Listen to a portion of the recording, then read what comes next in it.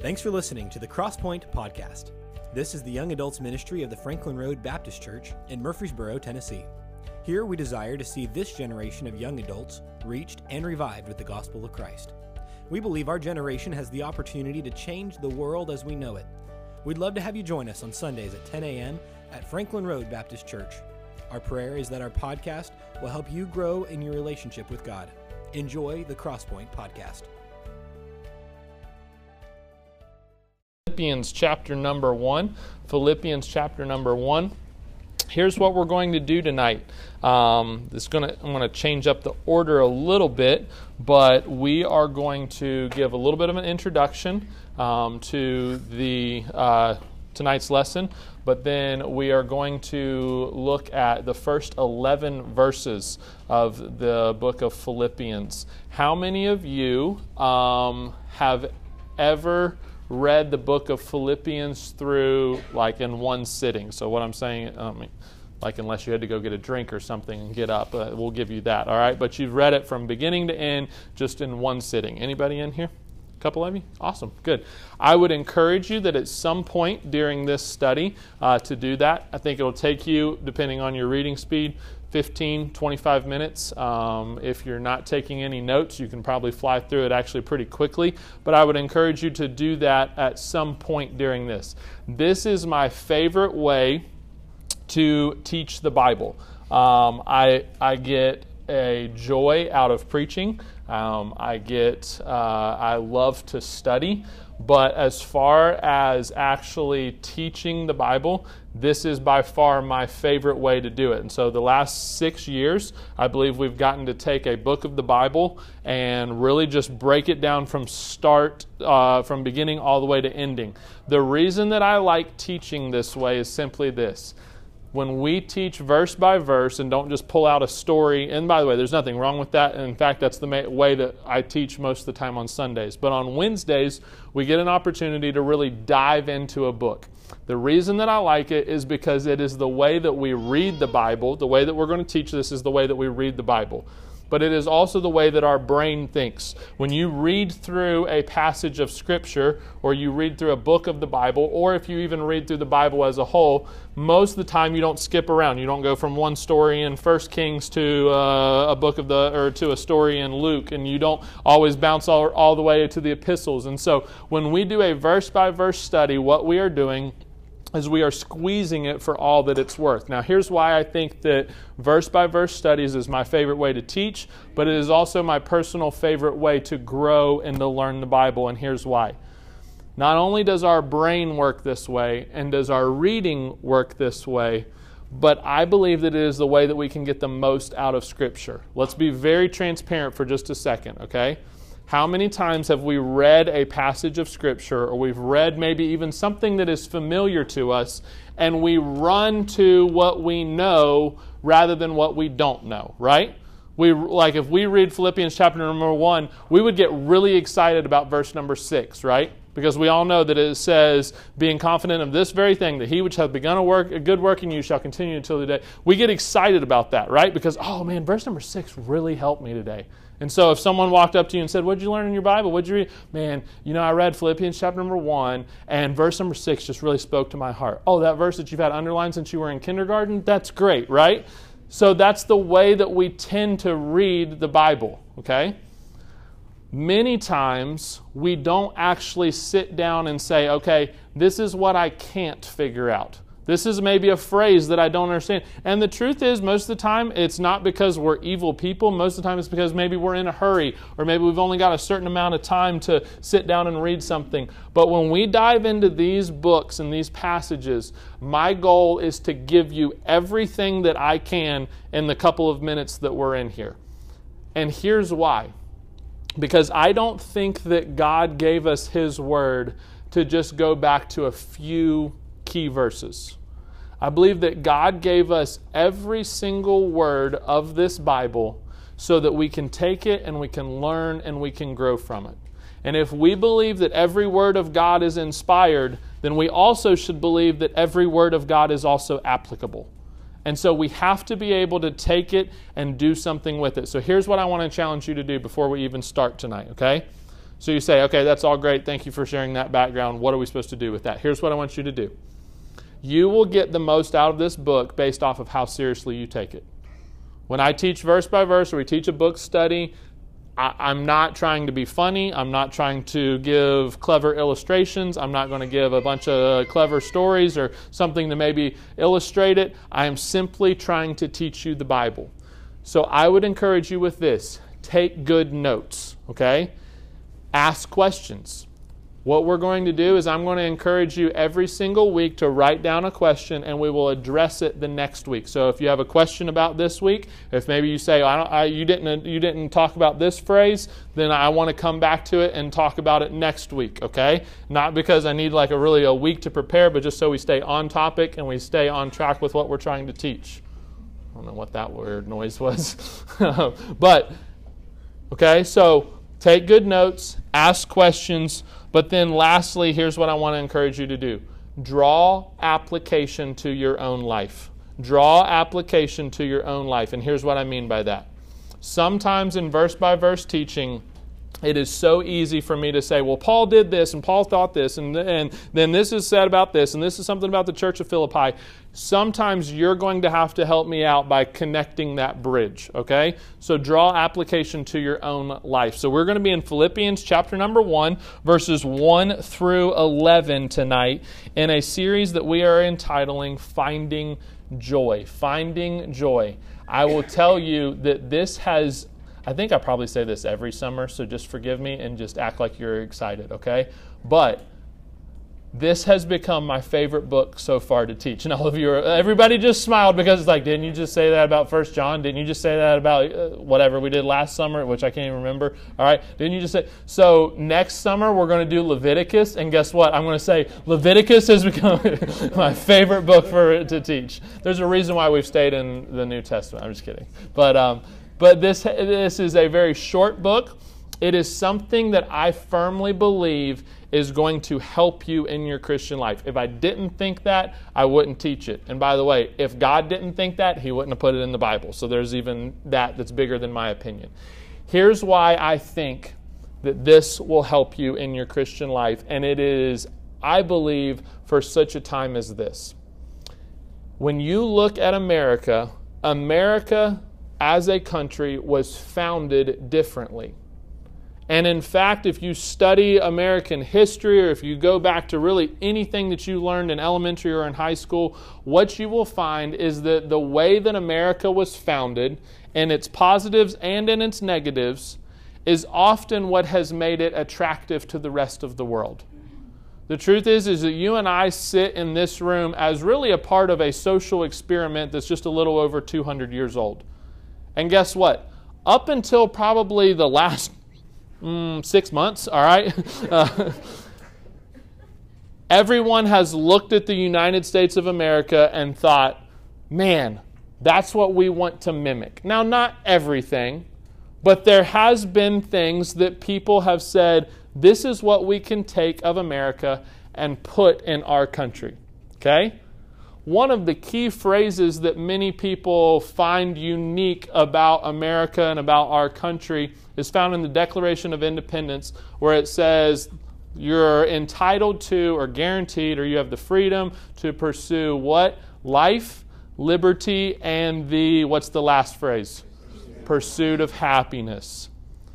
Isn't it funny that phrase says that you're guaranteed life, which, by the way, I think we could probably argue is not 100% true in our country anymore. That you're guaranteed liberty, which I think we could probably argue is not 100% true anymore. But there's only one time that the phrase changes, when it says, and the pursuit of happiness. It's almost like the forefathers said, we'll give you life, we'll give you liberty, good luck going and finding happiness, right? But you're welcome to it. You're free to go and do it. You pursue it, but good luck. Let us remind you that it is a pursuit. It's not guaranteed. And while the world around us, I believe, shows symptoms of a loss of joy and a loss of happiness, we as Christians have to understand that we have the solution. Okay? I want to be very clear on that. The rest of the world right now, truthfully, even take America out of the picture, the rest of the world right now is searching for hope. So while we cannot see the heart of the world around us, there are clearly symptoms that point to the loss of joy. The world is seeking to find their joy in their identity, their finances, their freedoms, who they are, who likes them, who doesn't like them. They're looking to find all of these things and hoping that it will bring them joy. The good news for you as a child of God is that when you begin to display symptoms of a loss of joy, you know where the cure is. When you begin to say, man, I just don't feel joyful. I don't feel happy. I'm starting to become angry with people that I love. I'm starting to get upset. I'm starting to lose trust. I'm starting to doubt. I'm starting to feel some of these things. I'm starting to feel anxious. I'm starting to feel whatever. You, as a child of God, have access to the cure. But here's my fear. That while the world runs headlong seeking and pursuing happiness and joy, my fear is that most Christians will not follow too far behind. Oh yes, we have access to joy, we have access to happiness, we have access to internal peace and all the things that really everyone else is looking for. But my fear is that we have been duped and tricked into a culture that says, well, you need to do it our way. Throughout the book that lays before us, the book of Philippians, here's what you'll find. That joy can only be found on this earth in Christ Jesus. I want to repeat that so that you catch it. Joy can only be found on this earth in Christ Jesus. Right now it is so easy to look at our world and say, well, can you really have joy? For the Christian, the answer is an emphatic yes, right? We would all agree with that. If we took a vote, 100% of the room would say, can you have joy? Yeah, absolutely you can. But guess what? We need to follow that question up with this. Do we have joy? And here's what I want you to see is that joy on this earth can only be found in Christ Jesus. So I want to ask you a question. What could God do with a church that is marked by joy? What could God do with a class, a group of young adults, which, by the way, if you look at the statistics, the people sitting in this room are not necessarily characterized by joyful personalities. What could God do with a class of young adults, not the people sitting in the room, the demographic as a whole? I needed to rephrase how I said that, all right? Everybody's like, well, sheesh, just tell us what you really think. Okay, bad wording, let's restart, all right?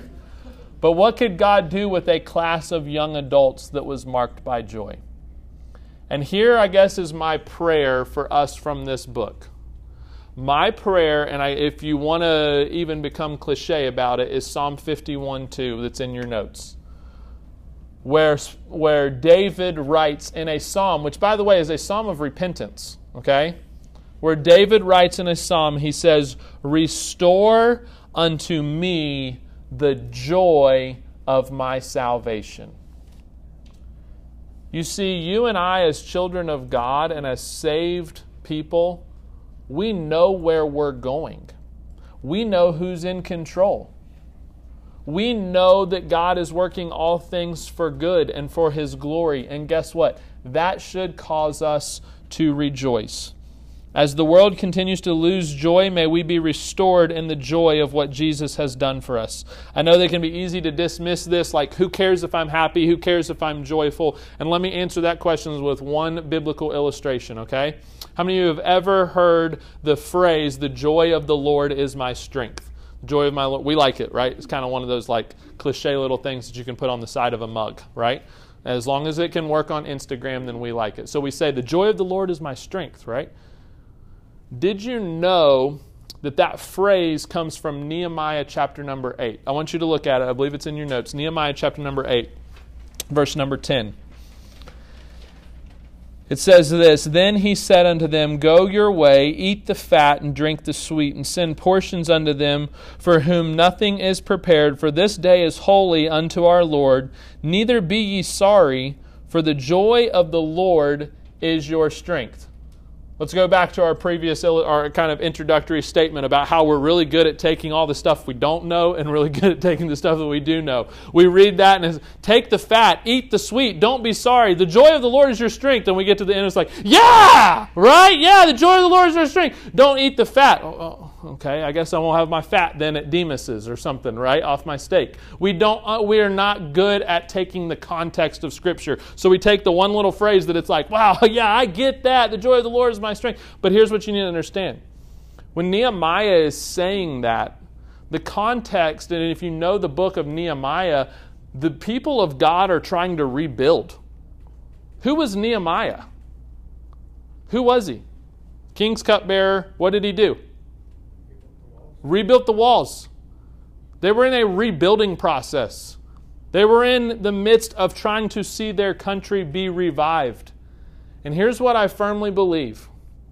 I firmly believe that just as America became attractive for how it was founded and what it possibly could offer, I want you to listen to this statement, okay?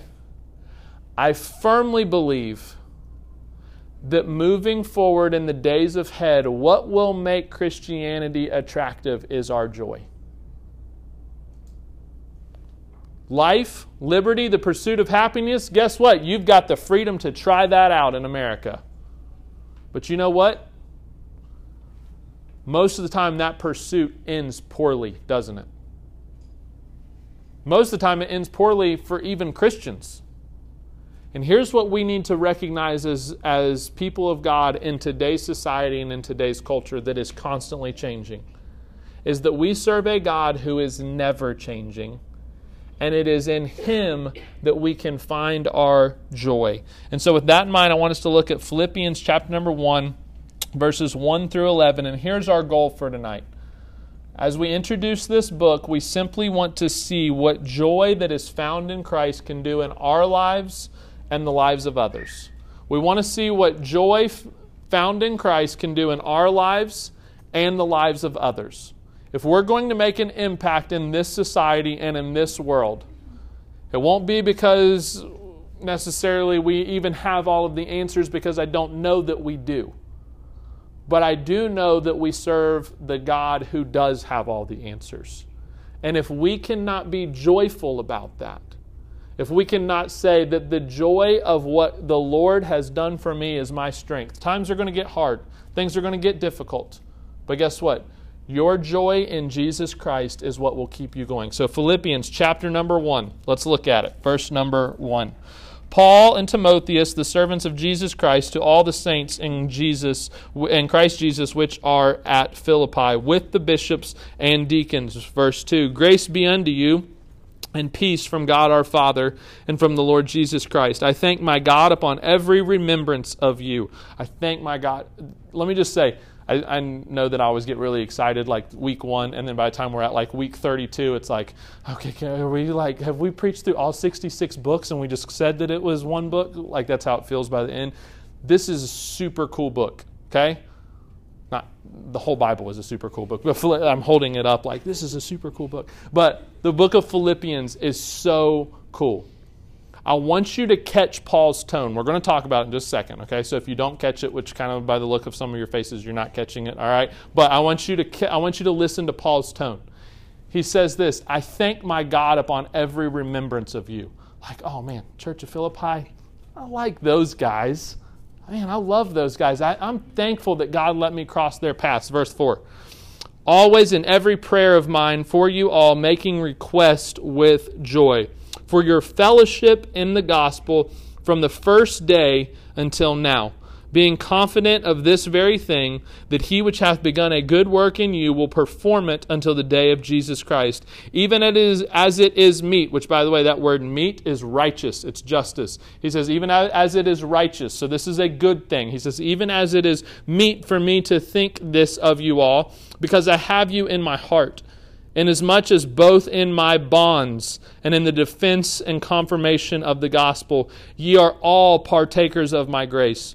For God is my record, how greatly I long after you all in the bowels of Jesus Christ. And this I pray, that your love may abound yet more and more in knowledge and in all judgment, that ye may approve things that are excellent, that ye may be sincere and without offense till the day of Christ, being filled with the fruits of righteousness which are by Jesus Christ, unto the glory and praise of God. These first 11 verses, the background that we're going to cover tonight is going to be key for you to get all you can out of this, okay? I want you to listen with your heart. I want you to apply the Word of God to your life. And I want us to take an inward evaluation of, are we marked by joy? Can we look at these passages, these verses, and see what a joyful Christian life could do for us, but can also do for those around us? And could it be that God could take the joy of the people in this room and make an impact on those around us? So first of all, here's what I want you to see. I want you to see the joy. I want you to see the joy. My clicker's not working. That's a good time for it not to. There it is. See the joy. Okay, this is in verses 1 and 2. Okay, Paul says this: Paul and Timotheus, the servants of Jesus Christ, to all the saints in Christ Jesus which are at Philippi, with the bishops and deacons, grace be unto you and peace from God our Father and from the Lord Jesus Christ. So you say, okay, those are just 2 introductory verses. Those are at the beginning of every epistle. How am I supposed to see the joy in those first 2 verses? First of all, let's notice this: the authors of the book. The authors of the book. This is Paul and Timothy's authorship. So you say, no, duh, that's in the first 6 words of the book. Here's what you need to understand, okay? Most likely, Timothy was just along with him at this point. Most people believe historically that Timothy would have been with Paul the first time he came to Philippi. Okay? So Paul and Timothy are theoretically co-writing this, but there's a couple other epistles where Paul says who is along with him. So this is still an epistle of Paul. Could be that Timothy was the penman. It could have been that Timothy was just along with him. But he says Paul and Timothy are the authors. Notice, secondly, Paul's past activity with Philippi. Paul's past activity with Philippi. I want you to take your Bibles and look at Acts chapter number 17. Acts chapter number 17. It's important for us to understand, how did Paul come in contact with these Christians in this church at Philippi, okay? Acts chapter number 16, we're not going to take the time to read the whole passage, but if you look at your application questions at the end of your handout, this is something that I would encourage you to read, okay? Which, by the way, if we've got some time, we'll spend some time on the application questions, but I would encourage you to maybe get with a group of people, spend some time talking about some of the stuff that we're going to talk about, do those questions. I feel like that I've gotten a little bit better at asking the right questions, so hopefully you can get alongside of someone and you can talk it out. If not, you're welcome to do them by yourself. But Acts 16, verse 7 through verse 40 is the story of how Paul gets to Philippi. So here's what I want you to see. In verse number 7, it says this: And after they were come into Messiah, they essayed to go into Bithynia, but the Spirit suffered them not. All right, so some context here, okay?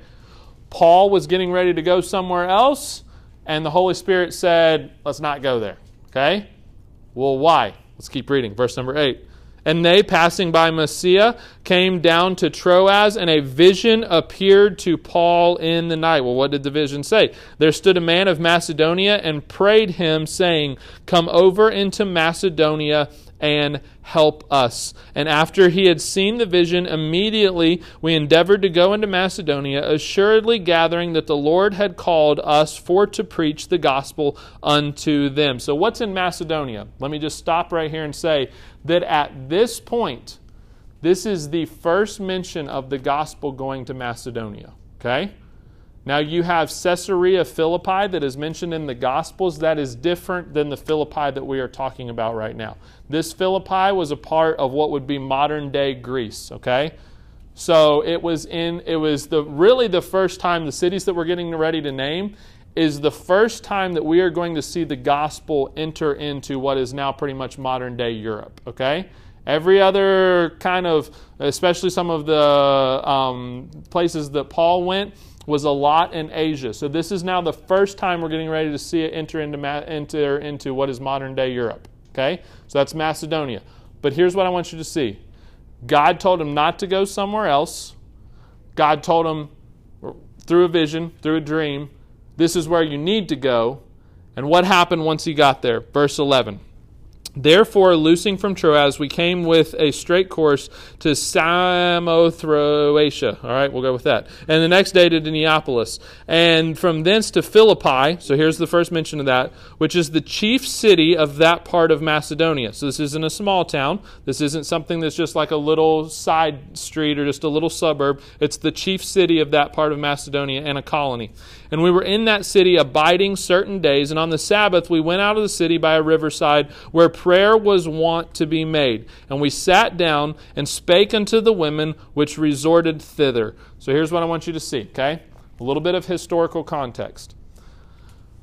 When you read the book of Acts, you get a little bit of Paul's kind of methods, like how he went into a city. One of the things that you will find up until this point is that every city that he went into, he went to the synagogue, okay? And he began to teach and to preach. He would go other places. He would go to other parts of the town, and I believe it's Acts chapter number 20. He actually goes to what would have been Mars Hill, which was somewhat like going to the university, okay? But now I want you to listen to this. He doesn't go anywhere in Philippi. And here's why. Historically, there had to be 10, just 10, believing men for there to be a synagogue started in a city, okay? That could have been Jewish nature. That could have been believed in the Old Testament. That could have been a variety of different beliefs about kind of God and the Bible, but there had to at least be 10. So by our records, if Paul doesn't go to a synagogue, at least from his kind of custom and methods, then chances are this is probably the first time that there's been a gospel message in that town. And so guess what he does? He says, is there anybody praying? Okay, anybody who wants any sort of religious thing, and he finds a group of women, one of them being Lydia of Thyatira, the seller of purple, who by the time we get to the end of Acts chapter number 16, he and the people that are with him, after they've gotten out of prison, are staying at her house. Okay, so here's what I'll kind of paraphrase the rest of Acts chapter number 16. By the time you go through Acts chapter number 16, a couple of key things happen. These women, many believe, begin to get saved. They begin to help Paul there in that area, and Paul does a miracle. Paul cast out a demon out of a young girl's life. And guess what? People got mad about it. In fact, so mad that Philippi is one of the many places where Paul was beaten and then thrown in prison. And here's what you need to know about Philippi, all right? Let's kind of watch the plot line unfold for just a second. You've got Lydia. You've got the mother of the daughter who's been healed and her kind of owners or handlers, for lack of a better term. Okay? Then you've got the Philippian jailer. So Philippi is the city where Paul and Silas are thrown in prison and they begin to sing and there's an earthquake. Okay? And the Philippian jailer says, "Sir, what must I do to be saved?" And guess what? He ends up being the person who helps Paul and Silas get out of prison. But there's more, okay? This is also the city where Paul said, "You threw us in jail publicly, so you're going to let us out publicly." Because you know what they wanted to do? They said, "Oh no, these guys are Romans. We're in big trouble. We need to just get them out and get them going on." And Paul says, no. You threw us in jail publicly. You're not going to push us out in the dark of night. You're also going to get us out publicly. So now, not only has there been a relational gospel told at this point, so him going person to person, there has also been a public gospel that has been shared through the life of Paul. Okay? So that's a little bit of the background. So Paul's past activity with Philippi, but then notice thirdly that Paul's apostleship is absent. Paul's apostleship is absent. So once again, we're just on verse number 1 right now. If you go back and you look at the epistles, most of the time, not most of the time, I'll actually give you the actual numbers, okay? There is only 3 books where Paul in the introduction does not mention that he's an apostle. Here's why, okay? Your apostleship proved that you had authority, okay? So when Paul says, Paul, an apostle of Jesus Christ, or Paul, ordained to be an apostle of Jesus Christ, when he says that at the beginning of a letter, here's what he's saying. Y'all listen up. He's kind of like flashing his badge, like, Here's the credentials. Here's who I am. You need to listen. God told me to write this, so you can like it or you can lump it because it's not from me, it's from God, because this is who I am. With Philippi, he doesn't say that. And here's why. With Philippi, his goal was not to correct them, but was to push them in the direction that they're already going. He almost plays the role of like a cheerleader or an encourager. Like, man, you guys are doing good. Keep going. Come on, this way. You guys are doing good. This way. Almost every other church that Paul has to write to, you know what he has to do is say, y'all need to wake up. I'm an apostle. I'm about to tell you what God says. You need to change course. You need to change directions. You need to get this out of your church. You need to get this sin out of your lives. But not with Philippi. With Philippi, he's simply able to say, I'm just a servant. I'm just here to kind of help you go along. I'm here to be an encouragement to you. You guys have helped me. I want to help you. So Paul's apostleship is absent. But then lastly, notice this, that Paul's current situation. Paul's current situation. Someone once called this, that Philippians is Paul's personal manifesto of Christian joy. Oh man, I'm a point ahead. What happened? That's annoying. Paul's current situation, all right? So here's what you need to see. He says several times in this book, in my bonds. Someone talk to me. What would that mean? He's in jail. Thank you. I want you to let this sink in for just a second and then apply it to your heart and to your life, okay? Paul's writing a book about joy from jail. Kind of a paradox, huh? Like we spill our coffee and it's kind of like, this is the worst day I've ever had in my life, right? It's a good start to the worst day you've ever had in your life. That's the way we respond. That's human nature, right? But Paul says, I'm sitting in jail and I'm thinking about you guys and it's causing me to have joy. Because my joy is not based off of my situation or where I'm at. My joy is based off of what I know, off of who I know, and the source of my joy, okay? So first of all, that's the authors. Secondly, we're going to go back here, okay? We're going to find these. That was really confusing. I was clicking for like all the subpoints. That's my fault, all right? Secondly, the audience of the book. We're going to fly through this. It's the Christians and the church leaders in Philippi. Paul doesn't reference the church at Philippi, but he does reference church offices, okay? So he mentions bishops and deacons. Some of his epistles, he says this is to the church of, and he says the city. But he doesn't reference that here. But he does mention a couple of church offices. Here's why I believe that is occurring. There's no pastor that's mentioned, and these are young Christians and church leaders. By the time that Paul is writing this church is only about 10 years old, okay? So this church is very young. So it's written to the Christians and church leaders at Philippi, but it's also written in the midst of a contentious area or a contentious culture. We see that in 1 Thessalonians 2, verse 2, where Paul actually references what happened at Philippi. He says, but even after that we had suffered before and were shamefully entreated, as ye know, at Philippi. We were bold in our God to speak unto you the gospel of God with much contention. So there was a contentious area, but then lastly, is they were Christ-like examples. So here's what I want you to kind of recall. This is the same town where Paul and Silas see a miracle happen, and then they begin to sing in prison. So if any church has a good opportunity to find joy in the midst of hard times, and an example of that, it's the church of Philippi. Because they've now seen Paul and Silas singing in the Philippian prison, and now they're getting a letter from Paul in prison. And both times, it's rejoicing. It's joyful. Okay? So this church is setting the course. They're saying, this is which way we're going. We've already seen Paul do this, and now we're beginning to exhibit it, which leads us lastly, under this thought, to the attitude of the book. The attitude of the book. Paul is the encourager. He's the servant. He's kind of the cheerleader. Like, you guys are already doing good. Let me just encourage you. I think that if I was sitting in jail and I had to choose a church to write something to, it would be the happy one, right? Like, oh man, I don't want to write a book to the Corinthians. Those guys are a hot mess, right? So guess what he does? Man, I need to write a book. Let's write to the Philippians. Those guys are awesome, right? He doesn't want to write to the church that it's like, oh, there's no way I'm helping them right now. He wants to write to the people that it's like, you guys are going good. You guys are doing great. Let me just help you. Let me just run alongside you. Let me just be excited for you. Okay?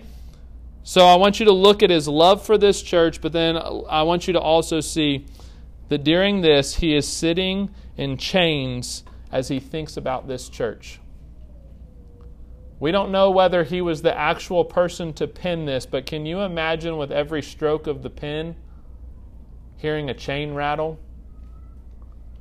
Writing a verse like Philippians 4:4 that says, rejoice in the Lord always, that we have turned into a cheesy song. It was written in jail. And we're like, rejoice in the Lord. Oh. And it's like, that was in prison. And with everything that he wrote, he had to listen to clunk, clink. That's amazing. That is God. Okay, let's just be honest. It's not even amazing. That is God.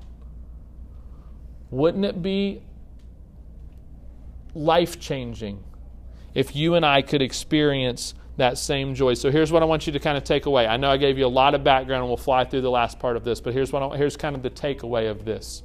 Okay? The joyful Christian life is a premium and perfect environment for spiritual growth. The joyful Christian life is a perfect environment for spiritual growth. Let's walk through one more time and just review this history, okay? There's nothing religious happening in Philippi. And then Paul shows up, and some people get saved, and a miracle happens. But hard times come, but Paul's joyful anyways, okay?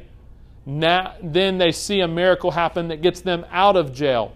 And then they see this public announcement like, we're sorry we threw Paul in prison. Paul and Silas are now released to go about their way. Like, well, whatever. It's this big public announcement. Now the whole city's like, well, who's this Paul guy? Why was he thrown in jail? What's he have to say? You see the growth that's happening? And by the time we get to this book, just 10, 11, maybe 9 years after all of that happened, Paul's looking at them and he's saying, yes, you guys got it. Man, you got it going on. Let's just keep going. I'm not going to fix anything. I'm not going to correct anything. Let's just go. Take the reins off and let's grow together. You guys have already taken the joy thing. Man, what's next for you? What's God going to do through you?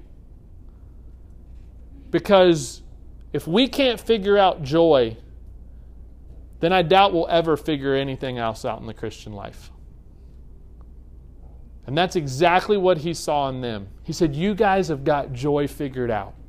So this is what's coming up next, which leads us to this thought. Let's see what joy produces. Let's see what joy produces. This is found in verses 3 through 8. I'm going to go ahead and break it down for you. I'll try to give you the verse as we go along. But first of all, your joy produces thankfulness. Your joy produces thankfulness. Verse number 3, I thank my God upon every remembrance of you. Let me just ask you a very challenging question that I have written in my Bible. When someone thinks of your Christian faith, does it bring joy to them or grief? Does it bring excitement and happiness? Like, man, praise the Lord. I thank my God upon every remembrance of you. Whenever I think about you, I'm proud of you. Could that be said about your Christian life? Secondly, your joy produces prayer. Your joy produces prayer.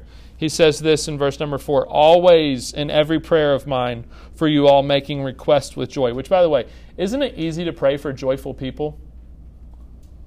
Look at your prayer list right now. It's easy to pray for the people that it's like, you know what? They are going through a tough time, but look at how good God is through them. I'm going to pray for them.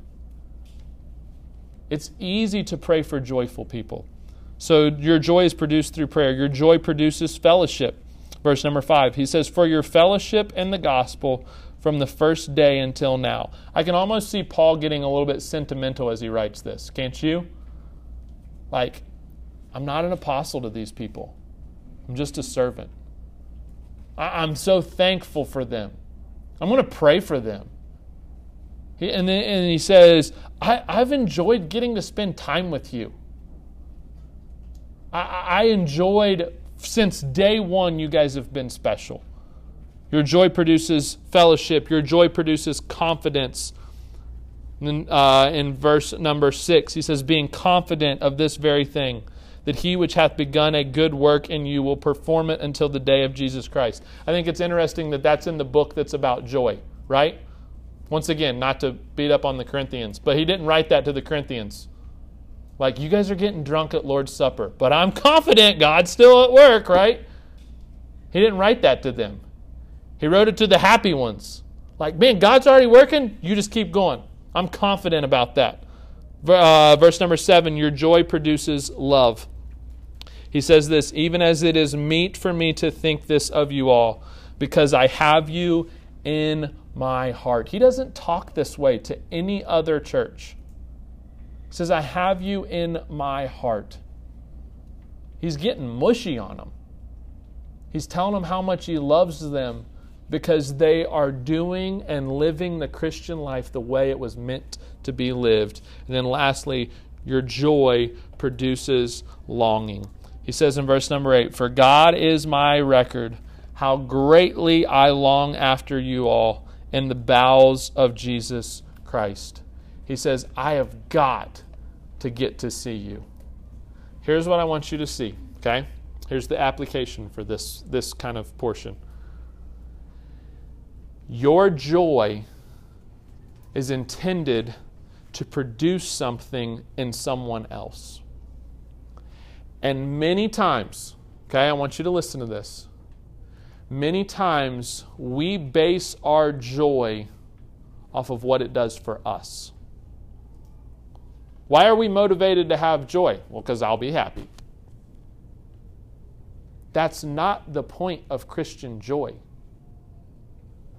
That's a selfish perspective of Christian joy. What if Jesus himself would have practiced joy that way? No, you see, Jesus was joyful because of what he knew he was doing for you. And I want to just go ahead and maybe shake your foundation and rock your world for just a second, okay? If you are here in this room and you answered the question, you say, I'm not really a joyful person. It could be that you have focused too much on bringing yourself joy rather than bringing joy to those around you. And the way that the church and Christianity is supposed to work is that my joy is supposed to lift you up and your joy is supposed to lift me up. But unfortunately, most of the time, there's one or two joyful people, and they're constantly trying to go around like, hey man, we got this. Everything's good. All right, let's go to this. Oh, hey, you're going to make it. I promise. God's good. He's in control. Let's keep moving forward. And the truth is the Christian life is supposed to be, hey, we've got this. God's good. Can you imagine being at handshaking time pre-coronavirus at the Church of Philippi? Like, oh, I love that guy. Yeah, oh man. Did you have a good week? Oh yeah, dude, I had a great week. Man, this happened. Man, did you grow? Yeah. I was reading this. It was exciting. It was joyful. And so guess what? That person who was kind of like, man, that was great. That was exciting to hear. I'm going to go be an encouragement to this person. They were moving forward because it was joyful. And their joy produced something in each other. The same way that when Paul looked at this church, he was like, you guys are doing it. You guys are moving forward. You're growing. Let me encourage you. So joy is intended to produce something in others more than it is intended to produce something in yourself. And if you are constantly searching for what is going to make you joyful and what makes you happy, you will miss Christian joy. You will. Because your joy is found in serving others and being an encouragement to them. And Lord willing, if you're in a prime spot for Christian growth, that will help someone else be joyful. Which leads us to this last thought, and that is this. Not only to see what joy produces, but let's see what joy prays. So here's what I want you to see. These last three verses that we'll talk about is really what he says is next. if you can almost see the Christian life like this, he says, you guys have got the foundation. You've got it figured out. You're doing the Christian life the way that it's supposed to be done. But here's what I'm praying happens next. Let's look at it. First of all, he says this, joy prays that you will grow in love more. Look at verse number 9. And this I pray, that your love may abound yet more and more in knowledge and in all judgment. Which, by the way, let me just say this. He didn't say, I pray that you become more loving or that you become loving. No, he says, you guys are already loving because you're joyful. So I'm going to pray that, guess what? It grows. I'm praying that it gets better. I'm praying that you become more loving because you've already got joy figured out, so love is the byproduct of joy. It's easy to love when you're happy about it, right? You probably wouldn't take someone seriously if they're like, God loves you. Does he? Because it didn't sound like he did. Because joy was already there, love was there, and he prayed that they would grow in love more. Secondly, joy prays that you will discern what is excellent. He says, I want your love to grow, but I also want you to be able to determine and figure out what is excellent. It's interesting to me that he uses the term excellent. He says, I want you to be able to figure out what's good in your life. No, he says excellent. And I can't tell you how many times I've said this in this class, but I think it bears repeating over and over again because it's that important, that Satan many times does not want to trip you up over bad things. Many times he wants to trip you up over good things that are not God things. And that is exactly what Paul was telling this church. He says, I want you to find what is best for you. I want you to get the best and the most excellent things out of this life.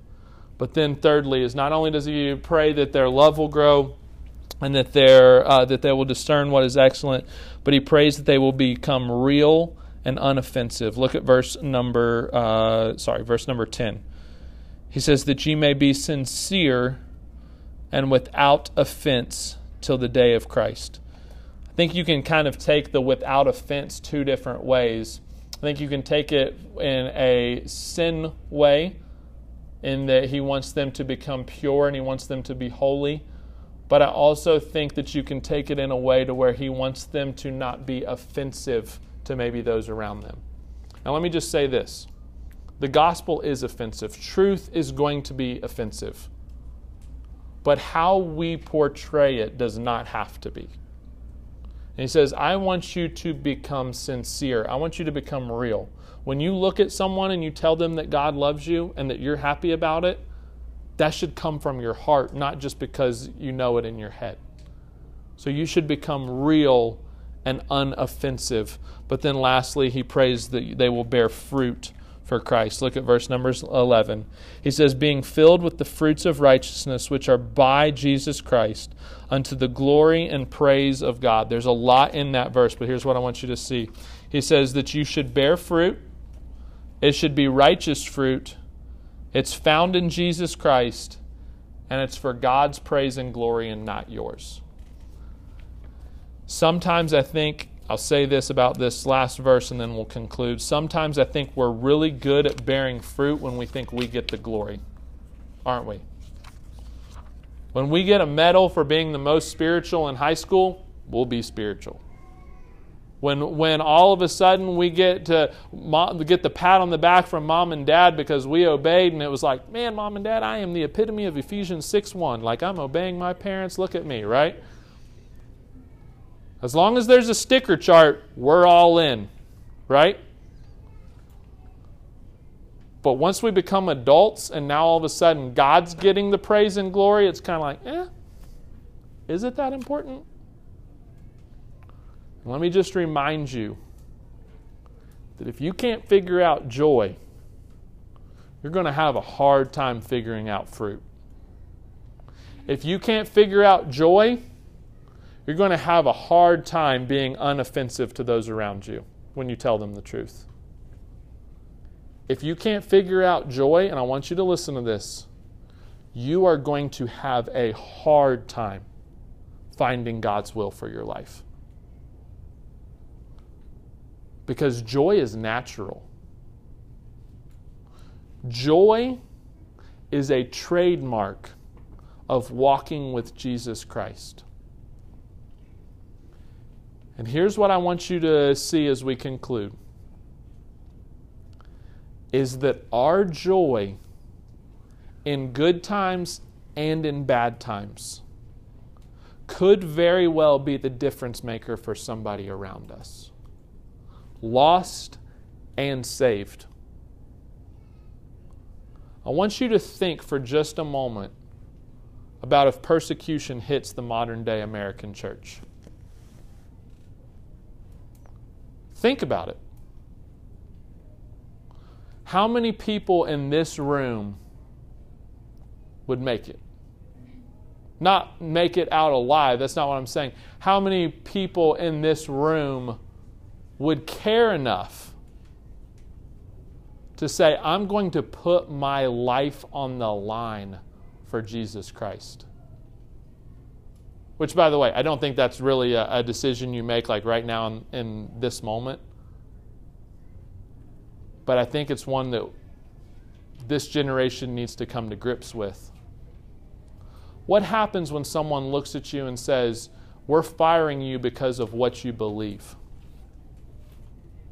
Now, by the way, I don't expect you to walk out the doors and do like a Willy Wonka hill clip at the end, okay? But guess what? Are you still going to think that God's in control? What happens the first time you walk on a college campus and someone laughs at you and says, which, by the way, some of you have experienced. Someone says, you believe that? Is that going to rob you of your joy? Or are you going to say, no, I do believe that because I know what it's done in my heart and in my life. And here's what I don't know. As I dove into this book, here's what I firmly believe that God has for us for the next couple of weeks. Is I think that God just says, I want you guys to get it figured out. Next time you sit in church, look around you. Look at the faces of people around you as we sing, all hail the mighty power of Jesus' name. I'm not going to sing it because that would be awful, and I'm on a microphone, okay? Sorry, podcast people, okay? Look at people's faces. Do we actually believe that God is powerful? On Sunday, we sang Wonderful, Merciful Savior. Oh, you mean the merciful Savior who's not going to send me to hell? Yeah. That's all right, I guess. And if you could have been in this church of Philippi, here's what I think that you would have experienced when you walked in. I think you would have experienced the Christian life the way it was meant to be done. I firmly believe that. I've read this book, I don't know how many times getting ready for this. I've studied background material on it. I've listened to sermons. And you know what is the resounding thing that I see? This church had it figured out. These Christians had it figured out. How would you have liked to have been Lydia of Thyatira, who, based off of her occupation, let's think about this for just a second, she was a seller of purple. Poor people don't buy purple in those days, okay? So she's kind of like she's like the fashion guru of Philippi, okay? She's the big wig. She's got a Pinterest account with a bunch of followers, okay? She's got an Etsy shop. She's got a boutique in downtown Philippi. And that's where people go to get cool stuff. I don't know what you do at a boutique, okay? How would you like to be Lydia and walk into that church every single Sunday and think, I was the first person in this area to pray with Paul.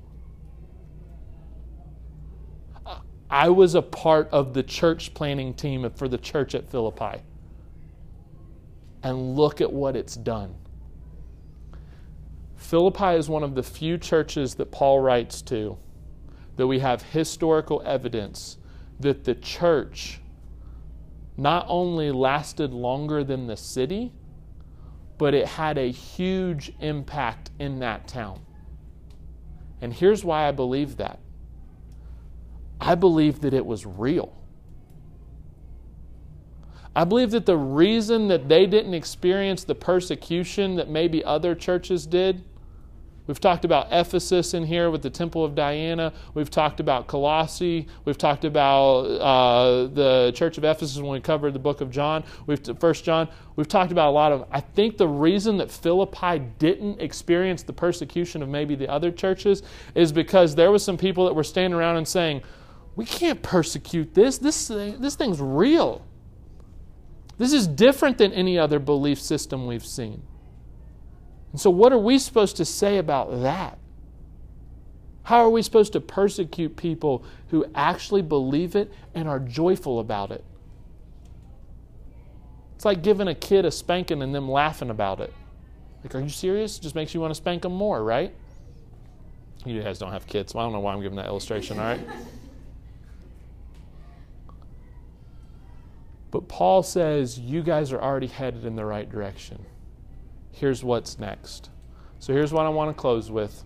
I want to just close with a simple prayer and a couple of questions. So with every head bowed and every eye closed, we'll pray and we'll be done. Holy cow, is church out? Sorry. I'm done for 8:15. Okay. Maybe. We'll see how long this prayer lasts. I want to ask you just a couple of questions and then we'll be done, okay? These are between you and God. Okay? Don't have to raise your hand. I would ask that you maybe not take a nap when you bow your head, though, okay? Listen to these questions. First of all, do you believe that you can have joy on this earth in Jesus Christ? Do you actually believe that you can have joy in this earth on this earth in Jesus Christ? Which, by the way, looking at the people in the room, I would say that we all probably answered yes to that. But let me ask you this second question. Do you? Or have you let maybe certain excuses in your life, well, I've got this going on, or maybe I don't have the perfect home life, or maybe something else is, maybe school is hard, or work is stressful, or no one knows what I'm going through, which, by the way, those are all very valid excuses. But they're also excuses that the Apostle Paul could have given. Well, I don't have to have joy because I'm in jail. I don't have to have joy because I got beat up. I don't have to have joy because I've been shipwrecked. So do you have joy? But then the next question that I want to ask you is, are you growing? Has your joy affected your spiritual growth? And then next is I want you to consider, why do you want to be joyful? Is it selfish reasons or is it unselfish reasons? And could it be that the reason that you couldn't say yes to being a joyful person is because you've become focused on bringing yourself joy rather than those around you? And the last question is this: what's next for you? If Paul was standing here today and he said, you know what, so-and-so, you've got joy figured out, here's what's next. Here's what I want you to do now. And if we can't get joy, then I very seriously doubt that we can get anything else figured out. So with every head bowed and every eye closed, let's pray. Let's ask God. Thanks for listening. If this lesson is helpful to you, feel free to share it with someone else or let us know by emailing us at crosspoint@franklinroad.org. You can also check us out at FRBC_Crosspoint on Instagram and Twitter. We look forward to connecting with you again soon.